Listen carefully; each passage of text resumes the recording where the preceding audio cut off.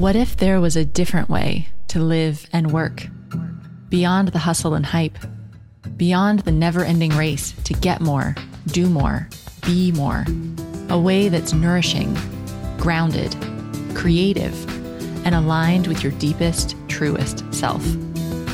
You're listening to Alchemy in Action with me, your host, Amanda Cook. In each episode, we'll explore nature-based personal growth for high-achieving women. Join me to create a life and work that truly fit you, infused with meaning and magic. Hello, and welcome back to the Wellpreneur Online Podcast. This is episode 48, and I'm your host, Amanda Cook, and I am so glad that you're here to join me this week to get inspired to grow your own wellness business. And this week, I'm speaking to health counselor Tracy Harrison. And this is one of those episodes where we really go in depth about how somebody started their business, how they got their first clients, and how they've grown their business to this thriving, wonderful thing that it is today. And that's exactly what we're going to talk to Tracy about.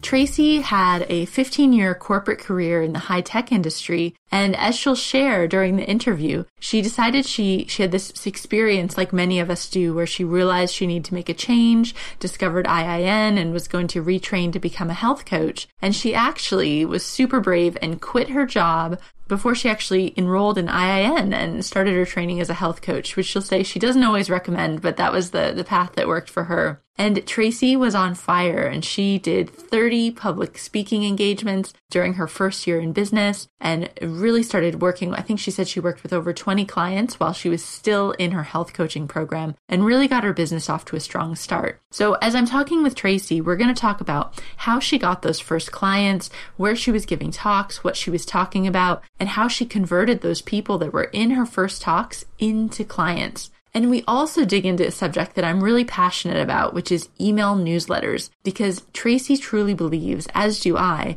that your email newsletter is solid gold. Those people have raised their hands and said, yes, I want to hear from you. And you need to communicate with them. This is your chance to speak to your audience. And so it shouldn't be the last thing to fall off the bottom of your to-do list. You know, this is something that's really a priority for our businesses.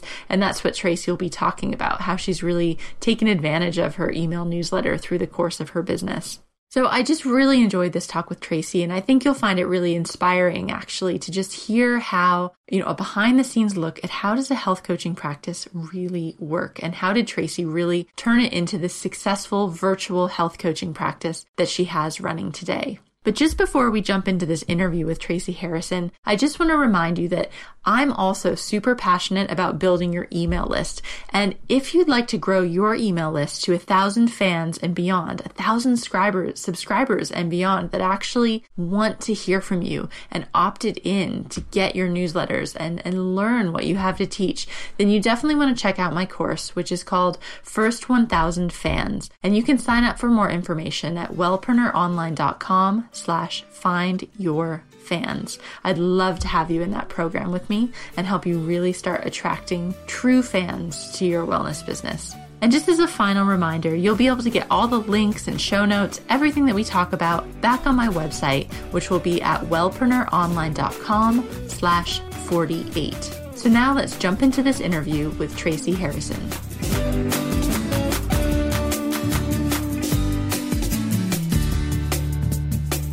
Hi, Tracy. Thanks for joining me on the show today. Thanks so much, Amanda. I appreciate your invitation. It's exciting. Yeah, no, I really wanted to have you on actually to talk about how you've built your own health coaching business, because I know you've been doing this for about 7 years now, and it's really transformed. What you were explaining to me about how you started really as more of an in-person business and doing talks, and then transforming it to an all online virtual business. And I thought that'd be really valuable for everyone to hear from your experience and what you've been through, and have you share some of the tips that you've picked up along the way. Okay, great. Yeah, it's been a wonderful journey, that's for sure. So can you give us a little bit of, kind of tell us the story? So I know you were in a corporate job before. We both actually worked in the high-tech industry and had kind of a total 360 moving into health and wellness. So can you tell us kind of how you got started with your health coaching practice? Sure. I went to IIN in 2007 and had a great career in high-tech science for about 17 years. And I had 10 different jobs in 17 years, and it was very successful and lucrative and satisfying and all of that. But I was getting to be bored. I wanted to learn new things. And I actually had this deep longing for wanting to serve people in a more personal way. I really knew that I was ready for a change. And I actually went on an outward bound adventure.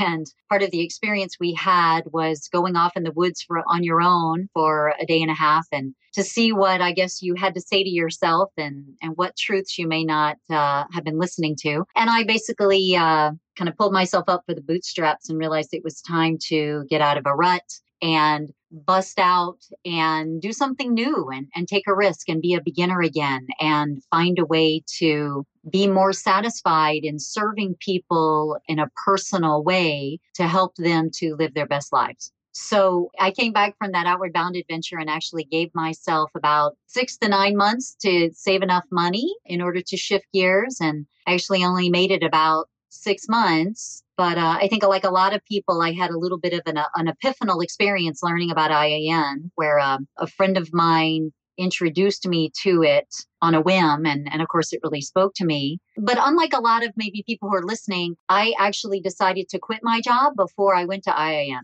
I know. I can't believe that. Well, That's really brave of you. I appreciate that. It to me, it was a gesture of courage to really put all of my skin in my game as far as being successful. But to be fair, I was single. I did not have a family or children. I was renting my home at the time. So I had a bit more freedom than I think a lot of people do in terms of making that choice. I'm not a big fan of making overly risky choices like that ahead of time unless people have good savings, because I think it can put us in a place of fear. And then we don't necessarily make good decisions when we're fearful. Mm-hmm. Absolutely. And also you give out, if you're desperate for money and you're feeling really broke and in a bad place, that people sense that vibe, which isn't very good for getting clients as well. That was perfectly said. Yeah. But I also think there's something too about fully, and it's funny, I just talked about this with another guest, but there's something about committing yourself fully where there's no going back. Like you just commit yourself that you're going to do this. And it seems to, in my experience, it seems to make things happen faster because you're all in. Like you said, your skin, you've got skin in the game. Exactly. I think it's demonstrating to the universe that you're serious. And so I've learned that really works for me. It's like people who keep saying, I want to do a talk. I want to do a talk. And I often give the guidance that if you will just commit the date for the talk and start telling people about it, it will come together. But we have to, at some point, make a commitment on some level in order to help all of the pieces to fall together. So what happens? So you quit your job, you went through IAN, and then you started this business. And what did your first health coaching business look like? I started up doing in-person individual counseling using the 6-month program that IAN recommends, which I'm a big advocate of using the tools that you're given right out of the chute, just so it's easy to get started, because I think everybody learns as they go along what style really works for them. But I think we have to get going in order to learn that. And so I started seeing clients pretty quickly. Actually, I had seen probably over 20 clients before I finished IAN. So because I had that skin in the game, I got started pretty quickly. And I was doing sessions in person, either seeing clients in my living room or at their homes, or a few folks in a local cafes. But it was all focused on in-person counseling. And it's interesting. I thought initially that I wanted to help burned out corporate people because I had experienced so much of that in high tech. And I think, as I said earlier, you have to get started doing health coaching to learn what you really like, because I learned that I didn't like serving that market at all. I found it really exhausting, actually, and not intellectually stimulating enough. And I found I didn't like 6-month programs. I liked 3-month programs. So a number of things changed, but I had to really get started in order to learn that. Yeah, I just want to emphasize that point because I think that's so true about pretty much every aspect of your business, is that if you sit in your office, we all sit here in front of our computers and try to make this master plan for how everything's going to work. And you almost feel like if you think about it enough, you'll figure it out. And I think that's actually not true in a lot of cases. It's what you said, which is you learn by doing and by actually trying it and seeing, does this work for you? Is this what you enjoy doing? And so I think it's fantastic how you just got yourself out there and saw 20 clients before you graduated. And, you didn't need an office. You just went and saw people in their houses or in a cafe, and you just need to get out there and do it. I think what you said is one of the most important tips that I give to a lot of other coaches, which is not spending too long doing anything, whether it's a logo or a business card or business structure or your name or your website or anything, because 2 years in, you're going to want to change it all anyway. Mm-hmm. And the way to get really going is to get out of our offices and get out there and get to know people. Because I think most coaches don't have thriving businesses because the clients looking for them don't know they exist. Mm-hmm. Good point. Because we're in our offices trying to make our websites perfect. Absolutely. And it's really funny you say that, because I just don't think that a lot of strangers are going to stumble upon our websites and say, oh, look, I really want to share all the intimate details of my life with this person. Mm-hmm. I don't find it works that way at all. So how did you find your clients at first when you were first getting started? I did a tremendous number of talks. This is something I'm really passionate about. And I was building an in-person business in my community.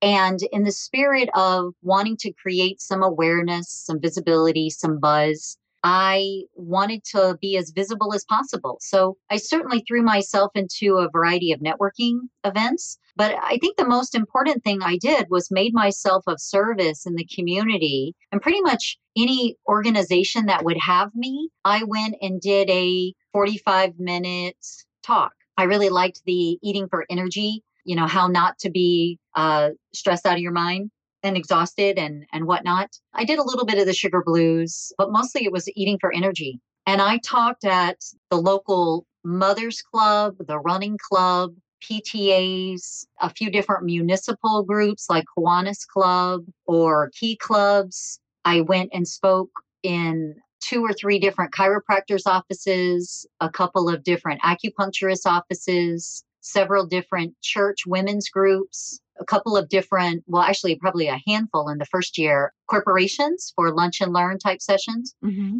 And I calculated that within the first year and a half of my practice, I think I did 30 talks. Awesome. And I wasn't paid, I don't think, for any of those. Maybe for just a couple of them, there was a small payment. But I basically build these as just community service, wanting to put my name out there, wanting people to learn who I am. And I did not do any sales pitches as part of those talks. I simply put a list in the back of the room where they could give me their email address if they wanted to receive my newsletter with health and wellness tips. And then I had a little stack of business cards. And I think that strategy, to be honest, worked very well for me because there was no pushiness. There was no sales pitch. I personally am not a fan at all of offering free consultations at the end of a talk, because I think that's kind of like the, come and hear our sales pitch for a free weekend at the condo in Florida, and people dread the sales pitch. They're not listening. I think people want value. They want to see value demonstrated, and then they want to come back to you because what you shared resonated with them and was of great value. Oh, so that's really interesting because as I have different people on the podcast, people have different takes on how they leverage speaking. So in your experience, you weren't doing a sales pitch. You're just delivering value during the talk. And then you said you had your sign up sheet and your cards in the back of the room. So how did you find that then those people turned into clients? What was that process like for you? I would say the majority of them were people signing up to be on my newsletter distribution and receiving my information. As we were discussing earlier, I am a very, very big advocate of publishing a regular e-newsletter or blog. The key is that you have to do it regularly. And in my experience, you really want to touch base with your audience twice a month, every couple of weeks, so that you stay fresh in their mind. And certainly some people took business cards and called me or contacted me afterward because what I spoke about resonated with them. I may have talked about a particular symptom or ailment that resonated with them. And so some clients came to me directly, but I really think I have had hundreds of clients via the newsletter where people reach out to me via email saying, hey, I've been getting your newsletter for a year and a half, and I finally decided it's time for me to bite the bullet and get some help. Or people will say, hey, my best friend sent me your newsletter. This is really awesome. I've been looking for somebody like you. So Tracy, I'm just sitting over here nodding because anybody listening to the podcast knows I'm obsessed with email lists. I think it's just one of the biggest assets of your business. And that's your power of getting in touch with the people that have opted in to hear from you, the people that want to hear from you, rather than having to wait for them, like hoping that they'll come back to your website. You have the power to reach them. And so I would just love it if you talk a bit more about, this newsletter that you put out every 2 weeks. So by now you've been running your business 7 years. So you've done lots of newsletters. And I'd love to hear some of your tips and what you've learned about, how can we make our newsletters actually interesting and readable? And that's the ultimate goal, is when people send them to their friends, like, what do you put in them that makes that happen? Well, I will say, of course, I was not very effective in the beginning. It took me a little while to increase my open rate, but it's been sitting at about between 40 and 50% for a long time, which is a very good rate. And I've learned that I think there are 5 things that are really key. The first one is the frequency. You can't send your newsletter and then take a 3-month break because you're busy and then expect people to really have some momentum with you. I think we have to really commit to publish regularly. And so having some type of a schedule in your calendar that helps you to do that is really key. The second thing I think is really key is keeping newsletters very short. I see a lot of coaches really struggle to publish a newsletter that has 3, 4, 5, 6 articles. And I don't know about you, but I don't want to read that lengthy of a thing. A business coach gave me some guidance a few years ago that someone should be able to glean all the value they want from your newsletter in 5 minutes or less. And I think that's a really good milestone to shoot for. Especially nowadays, because so many people, you're standing in line at the grocery store and you just open the newsletter on your phone and you're reading it. I mean, we're just reading on the go now. We're not necessarily in front of a computer. So I think that's a really good guideline. So short and to the point, and is the second thing. I think the third thing is that it needs to tell them something they don't know. I see a lot of people publishing newsletters that are repeating the same old guidance that show up in every magazine, every generic women's magazine you might pick up. Drink more water, eat more vegetables, get more sleep, don't be stressed. It ends up all sounding very saccharine now because it's so highly publicized. People need to know things that are more provocative or more creative, more shocking, more immediately practical for them. So I like publishing real, clear, practical tips. Things like, if you're constipated, 10 to 1, you're deficient in magnesium. Keep reading to see how easy it could be to fix. Or if you're taking a statin medication, you're depleting your body of CoQ10 and probably making your heart even weaker. Is that really what you want to be doing? And using that as a promotion for that. Or if you struggle with a lot of colds and flus, do you know the number 1 category of food you should take out of your diet? I think people want practical, informative, interesting, different, creative type of information. Mm-hmm. Yeah. And I think, obviously you're coming at it from, and correct me if I'm wrong, but like a very biochemical, really sciencey perspective. And that totally fits with you and how you are. So I think for everybody listening, you don't have to give those same kind of tips that Tracy was talking about, but what's your angle? What's your business about? If it's targeting new moms, then maybe you're giving tips around that. But something, I think your point's really valid, is that it's something that's not just, drink water, eat more greens, like the generic stuff they hear everywhere. Tailor it for your niche and your expertise. Exactly. And I think related to that, the next thing that I think is key is really using your own voice. Lots of times folks are trying to sound, more professional or more hands-off. But one of the things I think that helps our clients to come to us and then stay with us is they feel cared for, they feel loved up. And so I think it's important to let your version of loved up come across in your newsletter and not to shirk from the natural language and the natural personality that you would give sitting here chatting with you, right? Mm-hmm. It should come across the same way in your newsletter. And if you like to make jokes, you should make jokes. And if you're into puns, you should share puns. And if your language is very flowery, then you should be flowery. But that's part of allowing people to really see you as you really are and celebrate you because they want to be on your list. So clearly they like what you have to offer. Mm-hmm. Right. And they like you. Yeah. But don't you think, having done this for 7 years and I've been running my website for, like 6 years or so. And I remember in the beginning, people would say, oh, you need to find your voice. And that's another one of those things I don't think you can just find by stressing out in your office and thinking about it. I think that just comes from writing. You just write over and over and send those newsletters and write your blogs and you find it. Oh, is that your experience? Absolutely. Absolutely.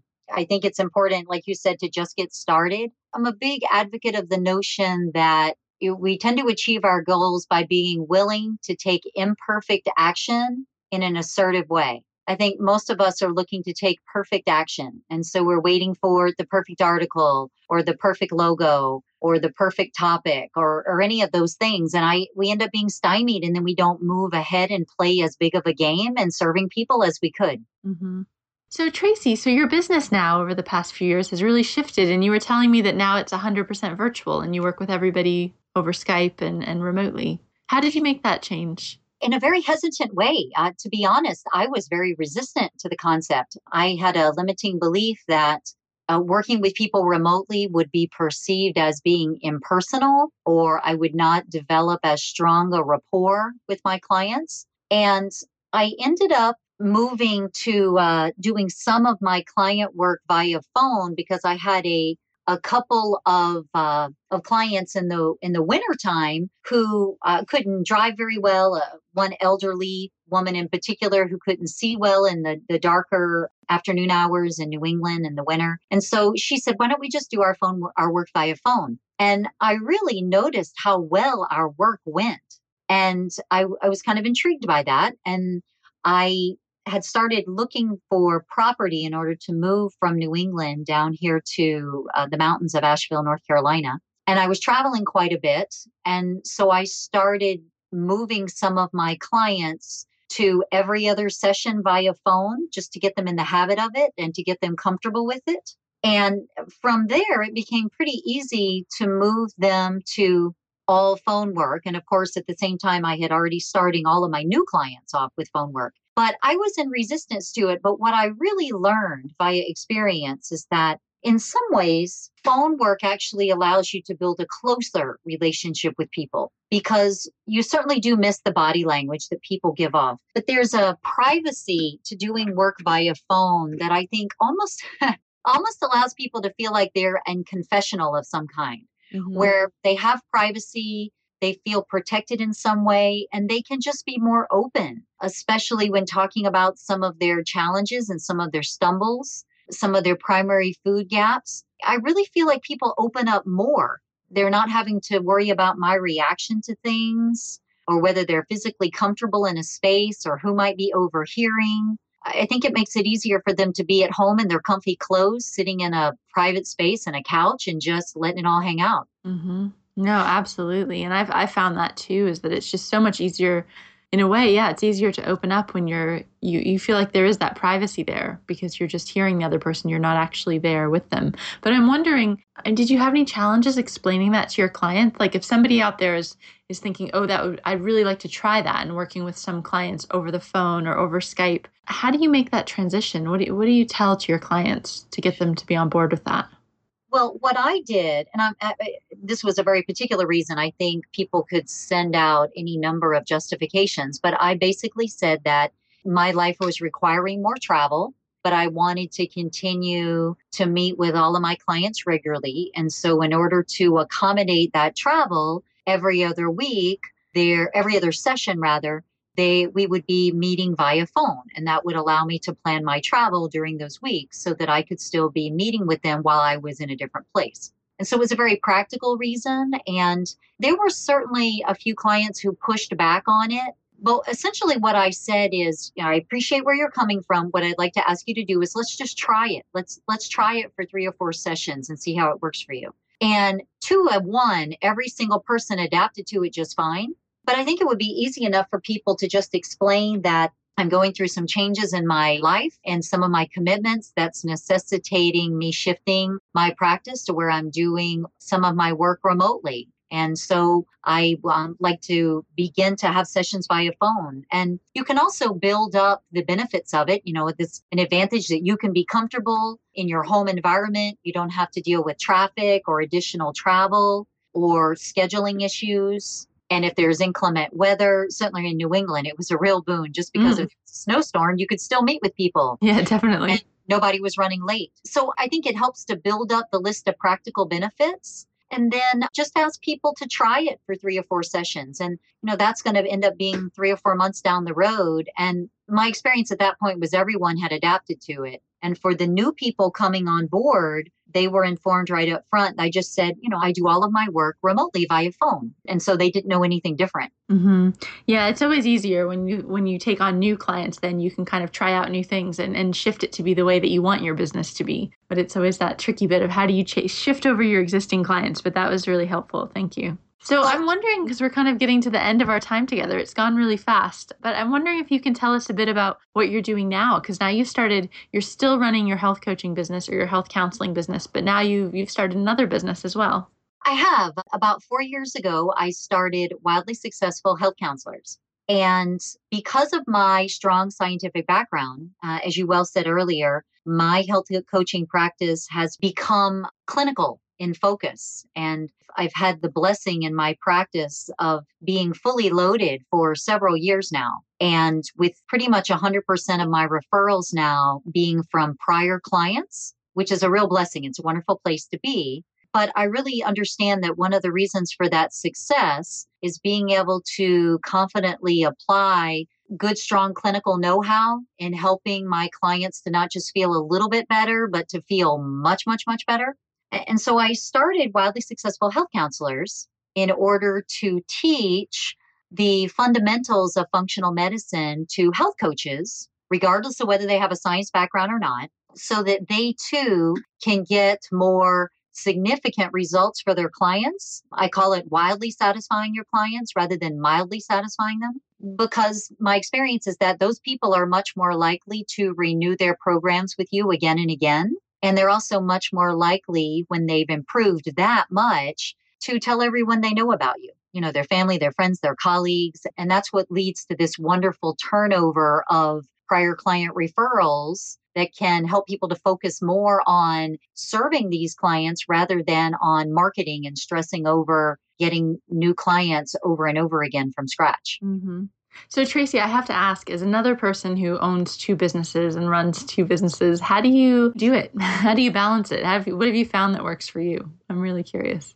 Well, my health counseling practice has grown to the point where I've actually hired a few health coaches as staff members. So we're serving a lot of clients now, really as a team.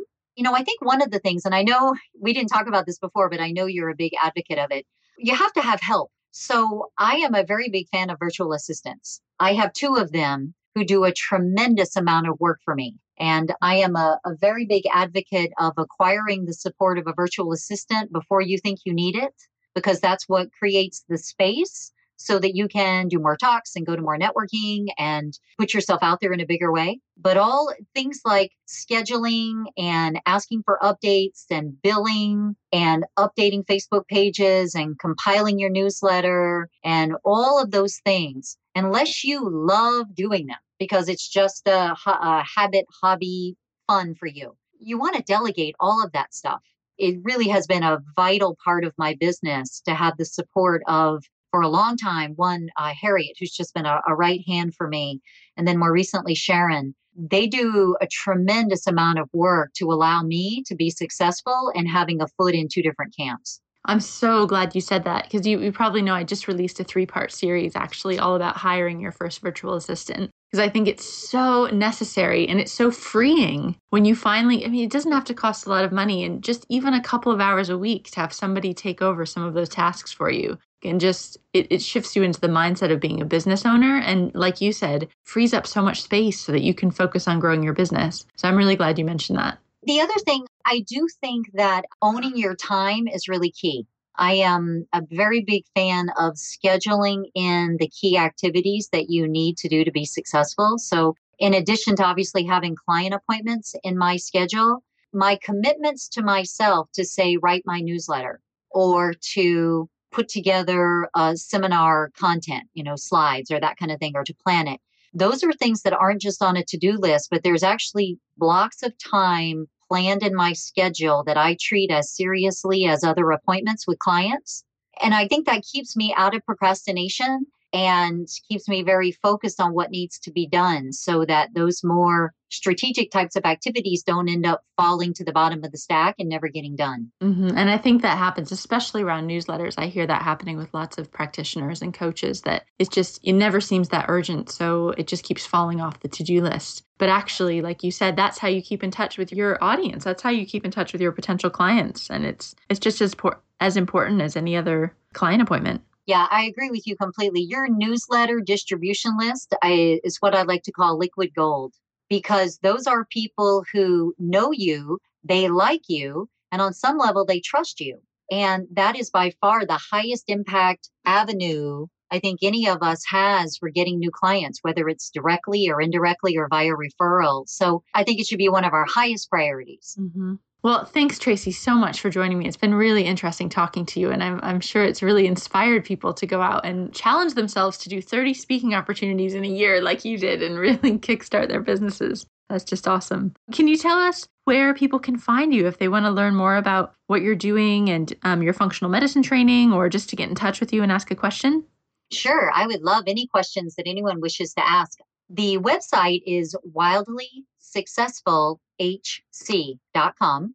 And I actually publish a weekly clinical functional medicine Pearl every week. And so folks can opt into that if they wish. And there's actually a free clinical course on the site that's accessible when folks opt in. So that's a wonderful educational opportunity there that's completely free of charge. And my email address is Tracy, Tracy, at wildlysuccessfulhc.com. And I welcome any questions, any comments folks might want to raise. I coach dozens of coaches myself on the clinical side. And so if anyone has a particular need or something they want to ask, I'm more than happy to help. It's really a passion for me. That's great. Thanks so much, Tracy. And I'll put all those links as well that you mentioned in the show notes so people can get them there. So thanks so much, Tracy, for your time.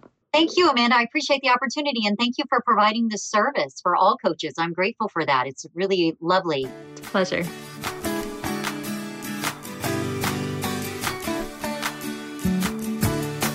Thanks so much for listening to episode 48, where we've just finished talking to Tracy Harrison all about how she's built her own health coaching business. As a reminder, you can get all the links and everything we talked about in the show notes, which are at wellpreneuronline.com/48. So I'm wishing you a great week with tons of success and momentum in your wellness business, and I will see you back here next week for the next episode.